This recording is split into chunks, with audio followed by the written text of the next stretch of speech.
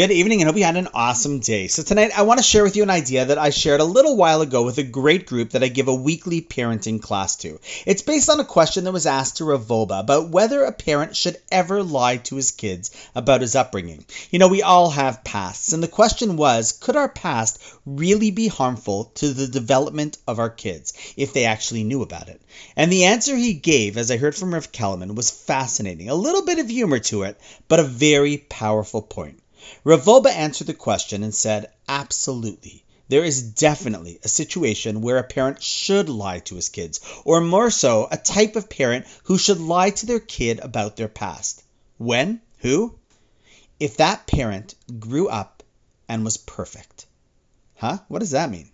What Revolba meant to say was that if by chance, if it was even possible, you grew up as the perfect person, never made real mistakes or had to work to refine your character and improve your choices, then lie to your kids and tell them you didn't grow up perfect. Why? Well, because every child has to know that even their parents had and probably still have to work on who they are and are constantly struggling to further improve themselves. The last thing you ever want a child to think is that, yep, this is the way that I am, and therefore that is the way I'm going to stay and be. That's not the path to a meaningful life. It's important that children know that even their own mother and father, their own Abba and Ima, if you like, had and have to work on themselves too. There's possibly no greater parenting lesson and modeling than that, the need to work on who we were.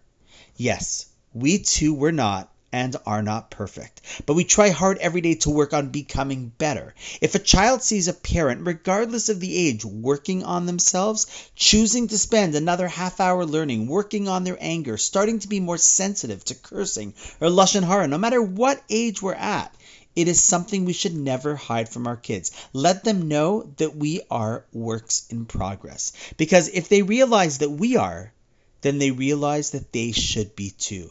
I love that idea, don't you? And on that note, wishing you an awesome night, and I look forward to seeing you tomorrow.